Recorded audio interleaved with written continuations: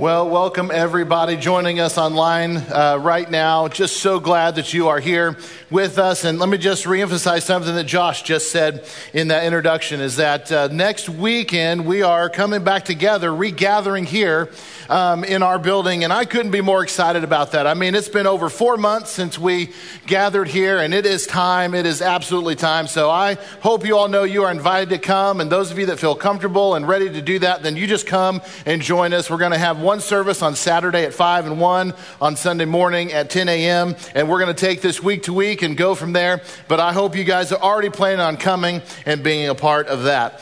Today, we are starting a brand new series that I am just simply calling COVID and the Christian. And I will admit it, that is a strange way or a strange title to call a new series of messages. If it wasn't the year 2020. I mean, now that it's the year 2020, then obviously that is not a strange title at all. So we had about 7 months into this year already. It's hard to believe that it has been 7 months already in 2020. But I would say in that 7-month period of time, I don't think there has been one day go by that I haven't said the word coronavirus at least once. And in fact, I highly doubt, in fact, I would be shocked if there was anybody left on our planet who has not heard of the coronavirus. Somebody might say, well, what about those tribes out in the rainforest and they're cut off from civilization? Well, okay, maybe they haven't heard of the coronavirus, but I would say everybody else on the planet certainly has. My wife got a shirt here recently, and I think her shirt pretty much kind of sums up most people's feelings on the year 2020. Her shirt simply says, hey, 1-star review, certainly could not recommend the year 2020. Don't we all feel that way? I mean, that's how we feel, isn't it? I love the movie Back to the Future, and I was thinking the other day, if they ever decided to remake that movie or to change it in any way, they would certainly add this new dialogue into that movie. It's where Doc would say to Marty, he's like, hey, listen carefully, Marty, whatever you do, do not set this thing to the year 2020. Isn't that pretty much our general feeling on this year right now? This has been tough. There's no doubt about it. 2020 has been hard. And there are some days that I feel like we are getting over the hump. And then there's other days where I go to bed at night and I think to myself, we are getting nowhere. I think for me personally, and maybe you agree with this, is that I get frustrated by what seems like so many mixed up messages out there. You have one doctor, you have one expert who says this, and then you have another doctor and another expert that comes out and says the exact opposite. One researcher will give his opinion on this, and then another researcher will give the exact opposite opinion. You have one leader make this strong stand and say, we got to do this, and then you have two other leaders that cry foul and say, we shouldn't do that at all. One day, we are told that this is a vital part of getting over the coronavirus, and the very next day, it's like, no, that's not a vital part at all. Months ago, when this first started, you might recall, we were told, 15 days to flatten the curve. Do you remember that? 15 days, and we're going to be over this thing. Well, we did that, and now what are we seeing? Well, it seems like the highest number of cases of coronavirus yet. There have been days that have left me wondering if anybody knows anything at all. And of course, we all know those people on social media who think they are the expert at everything considering this coronavirus, about wearing a mask, COVID testing. And anyone who dares disagree with their expert analysis is a nincompoop and probably voting for the other guy in November. That's the way it seems like on social media. Polarized is too soft a word to describe the state of our union currently. Not just when it comes to the coronavirus, but in all walks of life, it would seem lately. What in the world is happening to our great country? Lately, when I turn on the news, I read stories about, it seems like our whole country has lost its mind. It seems like it has come unhinged riots and protests and calls to defund the police, politicians whose rhetoric sounds not just un-American but anti-American. You have civic leaders and local elected officials that are standing arm in arm with the anarchists in their communities. And I go, what in the world is going on? Coronavirus, civil unrest. Oh, I could point to a dozen of other things that are hot topics in the news and in our country right now. And every single person has their own opinion about them. But what I personally believe we should be the most concerned about right now is, what does God think about all of this?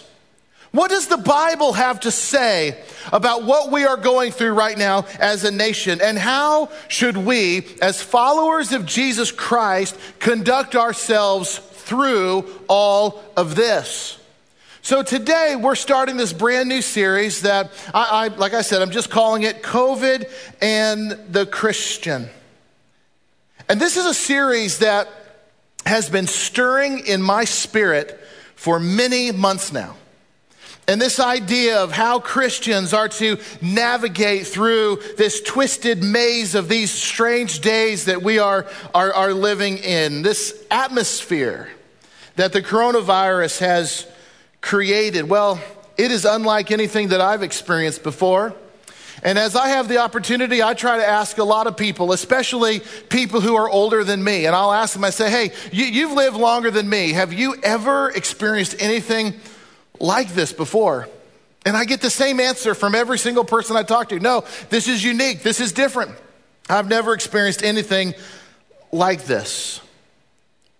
So there's this question that kind of hangs out there, and this question that really does overlay this entire series. And the question is this: as a Christian, as a follower of Jesus, as somebody who has claimed victory in the power and blood of Jesus Christ, who's striving to live every single day of our lives for Jesus, how does somebody like that respond to everything that happens to be going on in our world right now? When the world goes off and gets itself crazy, how do we as followers of Jesus respond to that? That's what this series really is all about. Now, I want to have full disclosure here. I want to be completely transparent with all of you here today.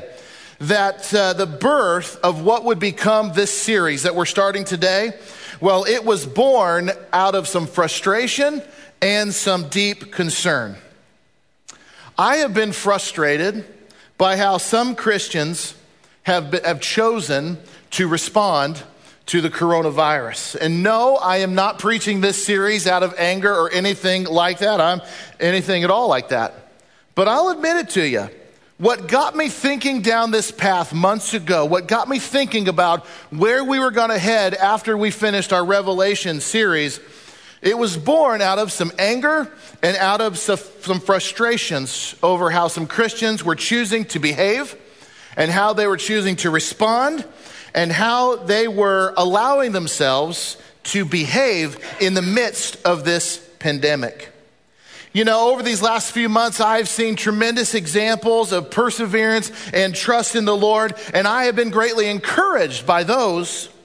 But I've also seen fear inside of many Christians' eyes. Did you hear me, friends? I have seen fear inside of Christians. And there's something inside of them that says Christians should not live in any kind of fear. That fear is something that goes against our faith in some way. But I've seen just this unnatural, unnormal fear that has seemed to take over many Christians' lives.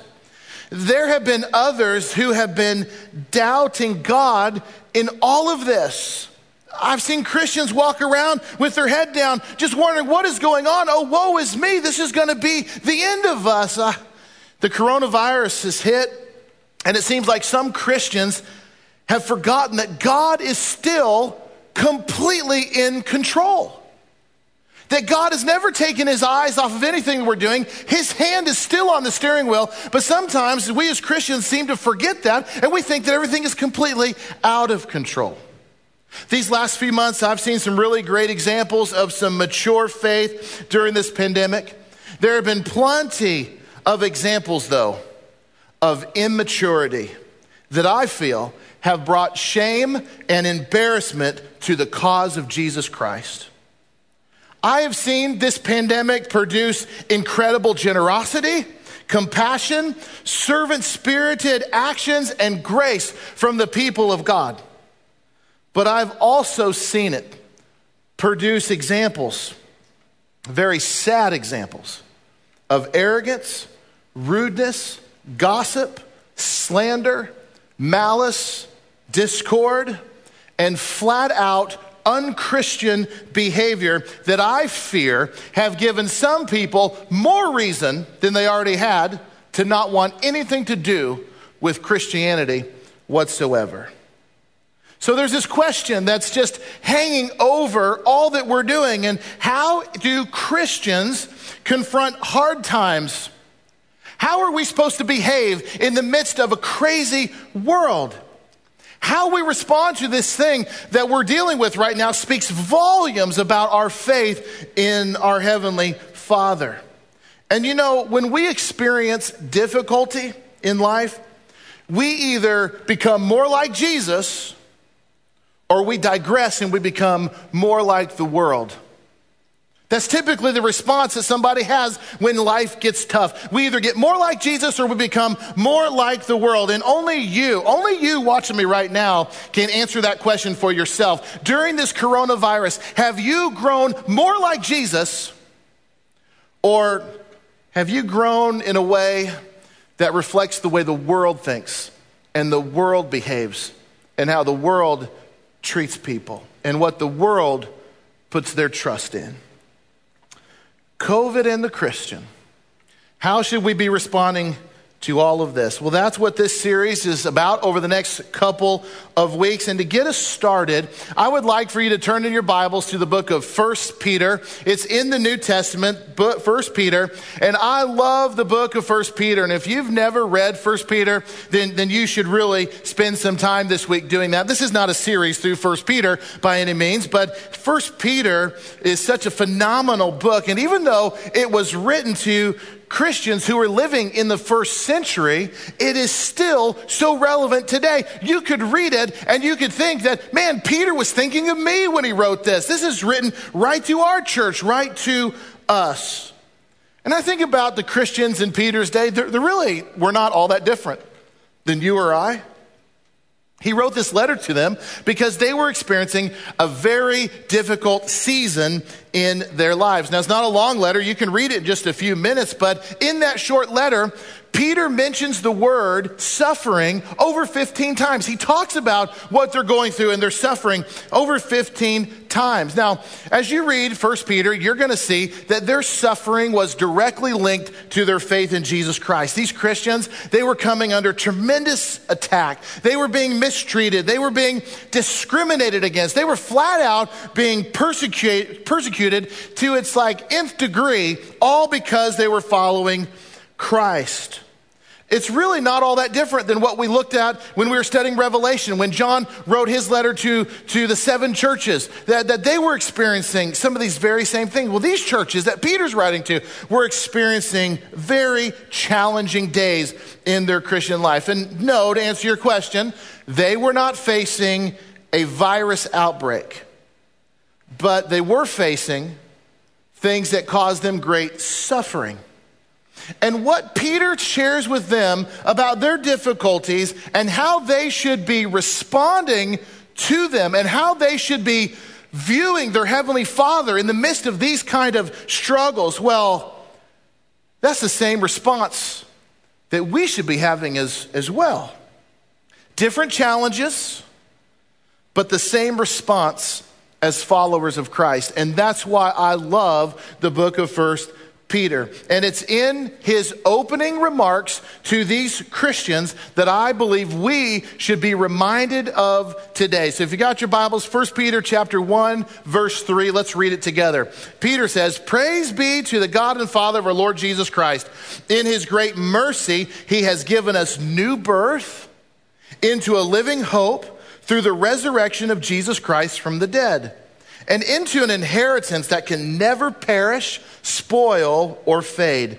This inheritance is kept in heaven for you, who through faith are shielded by God's power until the coming of the salvation that is ready to be revealed in the last time. In all of this you greatly rejoice, though now for a little while you may have had to suffer grief in all kinds of trials. These have come so that the proven genuineness of your faith, of greater worth than gold, which perishes even though refined by fire, may result in praise, glory, and honor when Jesus Christ is revealed. Though you have not seen him, you love him. And even though you do not see him now, you believe in him and are filled with an inexpressible and glorious joy. For you are receiving the end result of your faith, the salvation of your souls. Now, there is a whole lot going on in these few short verses, and we're not going to unpack all of them here. But what I want to point out to you is how Peter begins this letter to all of these persecuted Christians, to all these Christians that are struggling through various trials of many kinds. He starts in the exact place we need to be at right now. He says what? Hey, praise be to God. Did you see it right there in verse 3? Praise be to God. Before he even addresses any of the hard things that they're going through, he says, hey, we need to be all about praise of our heavenly Father. He wanted to make sure that, hey, all of us are on the same page. You know, we can't all be all these different places thinking these same things about God. No, we need to come down and center ourselves and get started and have a proper view of what we're dealing with. And that proper view of hard things in our lives starts with godly praise. It's like Peter was writing this letter. I'll put it in my own words here. It's like he was writing to them, and I think he's writing to us in the same way. He's like saying, hey guys, look, I know that you have a whole lot going on in your lives right now. Times are tough for many, many, many of you. You've had to suffer. I know that. And many of you have lost so much, and there's so much uncertainty right now that's filling your days. But before we get to all that stuff, before we start talking about all of those things that you're going through, let's all start at just the right place. Let's get all on the same page. Let's get focused on what's really important. And our focus has to be on God, what he has done for us, and what he has in store for us down the road. So praise be to God. Let's not take our eyes off of what's really important. You know, I don't know how well you handle hard times, but I can tell you how sometimes hard times hit my life. Sometimes when difficult days come, I don't always immediately look to God for the answer. Sometimes I get so fixated on the mountain that's in front of me that I fail to get on my knees and praise the God who could actually move the mountain. Sometimes I think that I can move mountains all on my own, and in reality, I can't, you can't. I can't fix coronavirus or anything else in this country. But I believe, and my faith is in a God who absolutely can. And you know what? Sometimes I fear that Christians have lost sight of that truth. That we serve a God, that we worship him, all praise goes to him, who can in a snap of his fingers change the course of mankind. I don't know how you handle difficult situations. Sometimes I have to stop and I have to press pause in my life and say, all right, Joe, you are focused on the wrong thing. And I think the coronavirus at times gets us off track of where our focus should be. So Peter, what he's doing with these Christians here is he's helping them get focused on what the right things and what God has done for them. And if you read those few verses again, I think you're going to see that Peter really brings up three things that he wanted them to be focused on. And I think there are three things that we should be focused on. What does he say right from the text? He talks about the Lord who's done what? He's given us a new birth into a living hope through the resurrection of Jesus Christ. And Peter's like, have you forgotten that? In all of this craziness that we're living in, have you forgotten that the Lord has done a new work in your heart? He's created something brand new out of you, all because of the resurrection of Jesus Christ. Friends, let me just be honest with you, and I want you to be honest with yourself. When was the last time you really focused in and thought about the fact that God made something brand new out of your life when you got down on your knees and asked for forgiveness? Have you forgotten that through this? Peter doesn't want any of our suffering to go on without acknowledging, hey, Let's rejoice in God. He's done an incredible work in our lives. What's the second thing that Peter reminds them of? He reminds them of the fact that they have eternal life. I try to remember all the time, and I try to share this with people whenever I get a chance to, that whatever hard thing that we're going through, it will not last forever.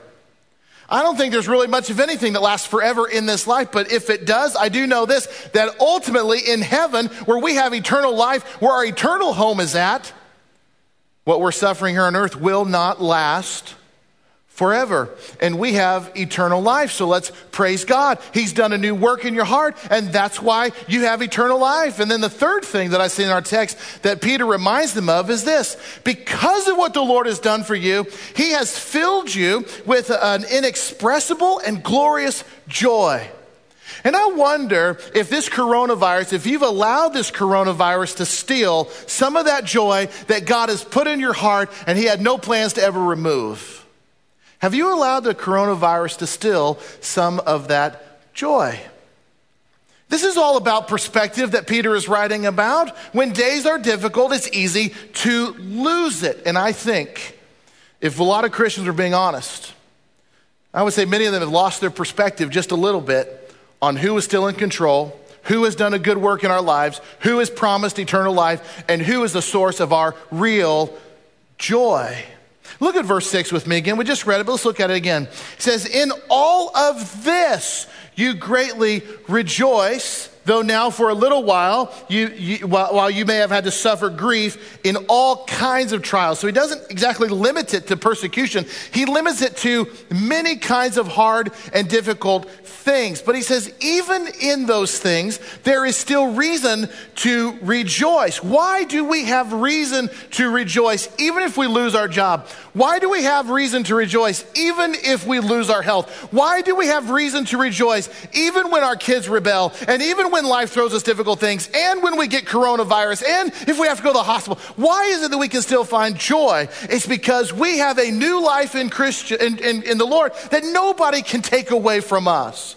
We have a hope, an eternal life that no one can snatch away from us. We have a joy that can never go away unless we replace it with something else.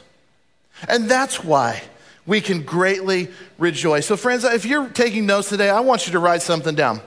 And I want you to remember it because I think it's so key to our everyday walk with Jesus. And it's this: rejoice about the right things, and you'll be able to endure anything. Now just think about that for a minute. If we will start every day of our lives rejoicing about the right things. And what are the right things? That the Lord is still on his throne, that he is still in control, that he has given us a new birth and a living hope through the resurrection of Jesus. Eternity is in our future, and we have this joy that nobody can take away. If we rejoice about the right things, I promise you, you can endure anything. Bill and Gloria Gaither are names that I know many of you watching me right now are very familiar with. They have been Christian singers and songwriters for decades, and churches all across America are still singing their songs in their churches. And there's this one song that Gloria Gaither wrote in the 1960s that really became one of their most popular songs ever. And she wrote this song while she was expecting a child. She was pregnant. And she talks about that season of her life is a very difficult season. Her husband, Bill, had been dealing with some significant health concerns. And she said at that time in history, people were attacking their music as not being very spiritual. And she goes, it was just a really, really difficult season for them. And she said it was a New Year's Eve night. She sat in the dark and she was experiencing what she just refers to as torment and fear. And she said this. She said, I sat alone in the darkness thinking about this rebellious world and all of our problems and about our baby who hasn't even been born yet. Who in their right mind would bring a child into a world like this? I don't know, maybe you've thought the same thing. Maybe as parents, you're wondering, man, what kind of world are we bringing our children into? It seems and feels so different than the world that we grew up in. Well, she was dealing with that back in the 60s. Well, she was at the height of her fear, and she said that's when something happened on that day. She said, I can't quite explain what happened that next moment, but suddenly I just felt released from all of it. The panic that had built up inside of me was starting to dispel, and this reassurance came over me. And it was like this quiet voice that just kept saying in my mind, don't forget the empty tomb. Don't forget the empty tomb. And she said, when I got focused on that truth, that's when I knew, oh, I can have this child. And I can have this child with optimism and with trust, for I have been reminded that all of this is worth living for because he lives. She sat down and she wrote out some of the most famous lyrics to one of the most famous songs ever. I know many of you know it. It says, because he lives, I can face tomorrow. Do you know it? Because he lives, all fear is gone, because I know he holds the future, and life is worth the living just because he lives. You know, it's really easy to lose perspective. You look at what's going on in the world today, and our minds can run wild. But the words of 1 Peter, it keeps us with the right perspective in this strange season. Sure, there's suffering. Sure, there's trials. Sure, there's pain. Those are always going to be there. But no matter how hard things may ultimately get, we have reason to rejoice. God has done great things for us. He will see us through this. He died on the cross and now he lives. And because of that, no matter what comes along our path, we can face it. And he will see us through it. So friends, it's time to stop living our lives like he won't. And it's time to stop living with so much fear and doubt, wondering if God is still in control. And I'm here to tell you today, he is. And it's time for the church to behave accordingly. Rejoice about the right things, and you'll be able to endure anything. And why will you be able to endure it? Because when you rejoice and when you are focused on the right things, you begin to see all the benefits that these trials actually bring into your lives. Look at verse 6 and 7 again. In all of this you greatly rejoice, though now for a little while you may have had to suffer grief in all kinds of trials. There's things here that Peter is connecting for us. And then he says this, these have come so that the proven genuineness of your faith, of greater worth than gold, which perishes, even though refined by fire, may result in praise, glory, and honor when Jesus Christ is revealed. Now this is a really interesting verse, and there are other passages of Scripture that say virtually the exact same thing, that trials are actually good things. And that's like counterintuitive. It's like hard things in my life are actually good things. Like difficult days can be things that God is using to shape my faith. That's exactly what Peter is saying.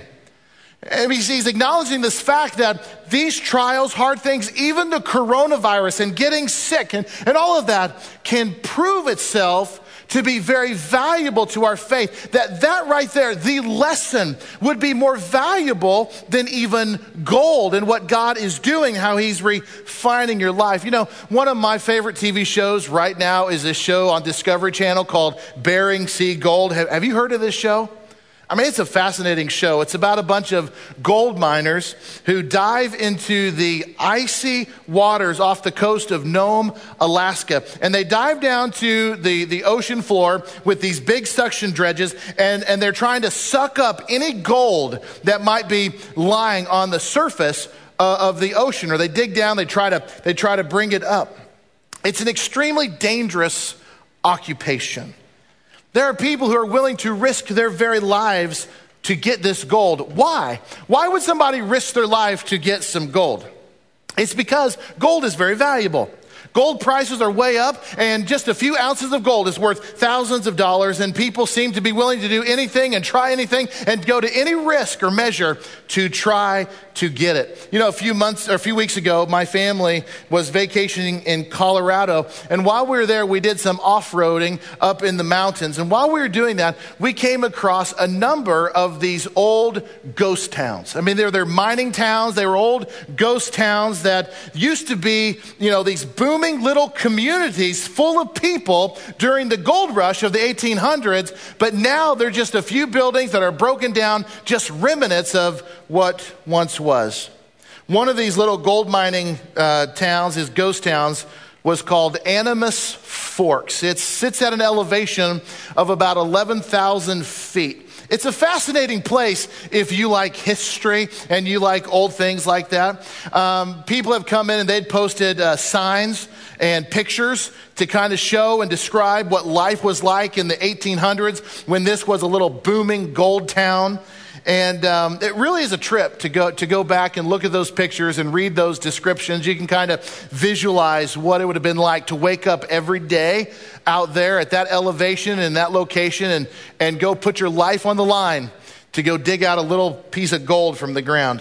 One of the descriptions on the pictures in that little town, that little ghost town, it described life this way.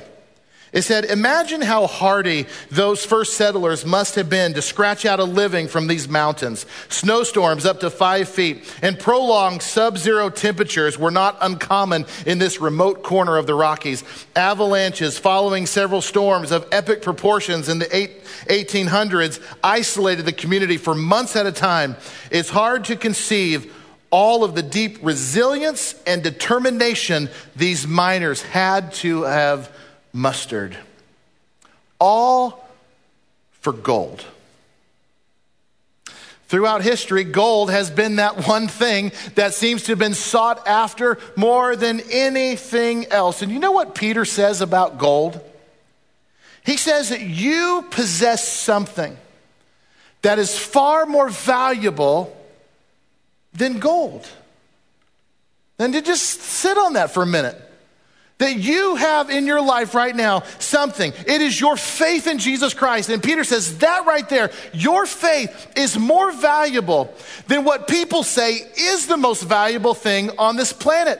Your faith is more valuable than what people are risking their lives to achieve. So you have something in your possession, in your heart, that nobody else could ever replicate, no matter how much gold that they suck up off the bottom of the ocean or dig out of the mountains in Colorado. Trials, hard times, even the coronavirus, I think is God's way of reminding us and proving to us that our faith truly is the most valuable thing that we could ever possess. Christians, I believe the coronavirus and all the challenges that come with it, it should increase our faith. It should increase our trust. It should increase our hope.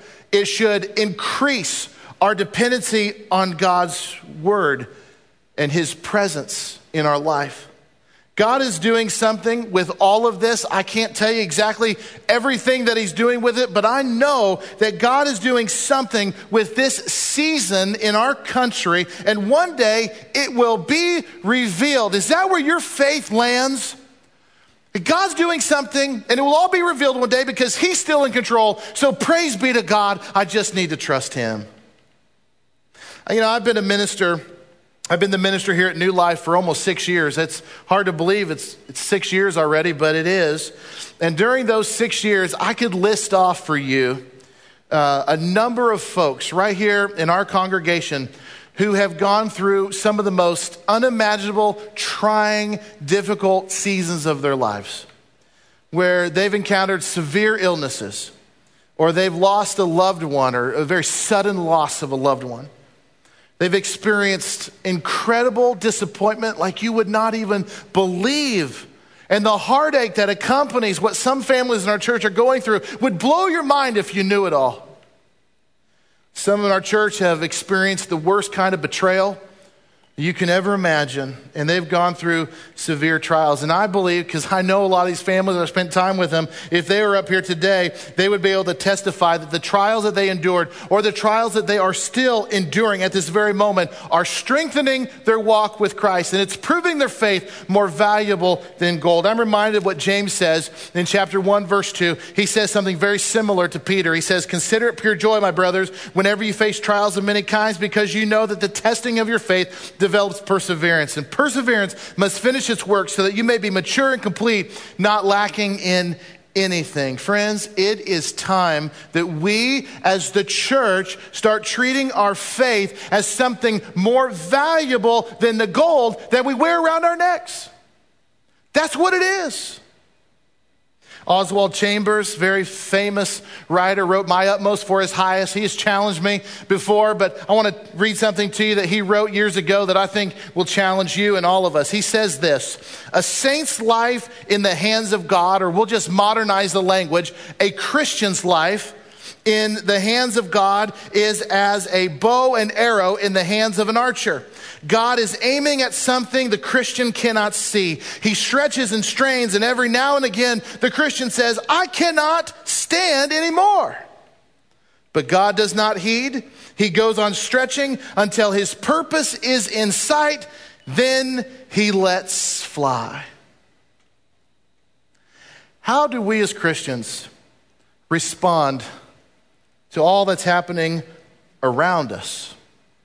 Well, we choose to either become more like Jesus, or we digress and we become more like the world. And if our choice, my friends, is to be more like Jesus, then Peter's words here have great impact on our lives, and they help steer us down the road to a more Christ-like response. Friends, let's rejoice about the right things. And when we do that, Lord willing, with God's help, we can endure anything. I am so looking forward to these next few weeks together, where we will really dive deep and unpack this question: how do Christians respond in the midst of coronavirus and all this civil unrest in the world? How do we continue to trust in the Lord and behave like the followers of Christ we are committed to being? How do we do that? Well, I hope you'll stick with this series. I can't wait to unpack all of these things with you and have the discussions with you that come along with it. Let me just pray for all of us right now. Dear gracious God, I just thank you so much for how you are persevering us and seeing us through what is proving to be a very long, protracted, difficult season. And Lord, we are not capable of knowing every single thing and all of your purposes for why you've allowed this virus to wreak the havoc on this world as it has. But Lord, what we do know is you use things like this to draw people unto you. And Lord, I pray that it will have that effect on so many. Lord, my prayer is that there are even people watching right now who maybe weren't even interested in you before all of this. But when times got hard, when days got difficult, they said, there's got to be more to this world than anything I've seen so far. And perhaps, Lord, that has drawn them to this moment right here. And maybe, Lord, right now it's the decision time for them. Am I going to place my faith and trust in you? And Lord, let something grow up inside of me that is more valuable than anything else I could ever pursue on this planet. Or am I going to go ahead and continue my own way and do things the way I feel is right? Lord, I pray for anybody watching this who's being tugged with that decision. I pray, Lord, that they'll repent and they'll turn their heart to you. Lord, for those of us that have professed our faith in you, God, Lord, may we be the examples of faithful followers in this crazy world. Lord, may the world look at us, and although they may not agree, and although they may scorn and make fun of, but Lord, may we be continuous in our trust in you. And that, Lord, knowing that you are doing something in this world that perhaps we cannot even see. Lord, I pray you help us stay faithful. And if we have, God, at any point followed this path of worldliness where we have been involved in activities, God, that have not shined a good light on your Son, or have embarrassed the church or the kingdom, God, or has made people want to not have anything to do with it because of our behavior during this season. Lord, I pray that we would repent, that, Lord, we would make it right, and we would commit to a different path moving forward. Lord, I just pray, God, that you help the New Life Church family be what it is you have called us to be. And it's in your name that we pray these things, the name of Jesus. Amen.